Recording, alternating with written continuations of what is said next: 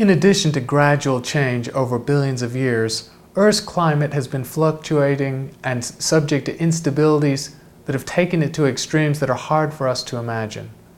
In a period of 600 to 750 million years ago, Earth was subject to a series of deep ice ages when glaciers reached nearly to the equator and the oceans froze to a depth of about a kilometer.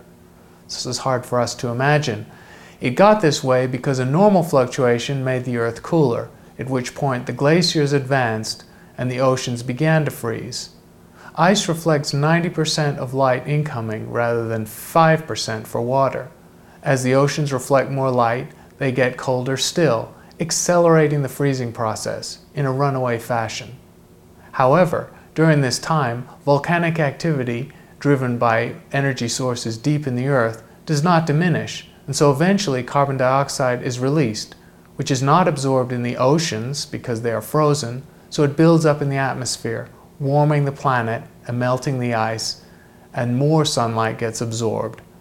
This also becomes a runaway process, and the large amount of carbon dioxide leads to an overshoot, an enormous warming of the temperatures. Thus, there are instabilities in the Earth's atmosphere that can lead to climate extremes which must have affected life on Earth at the time.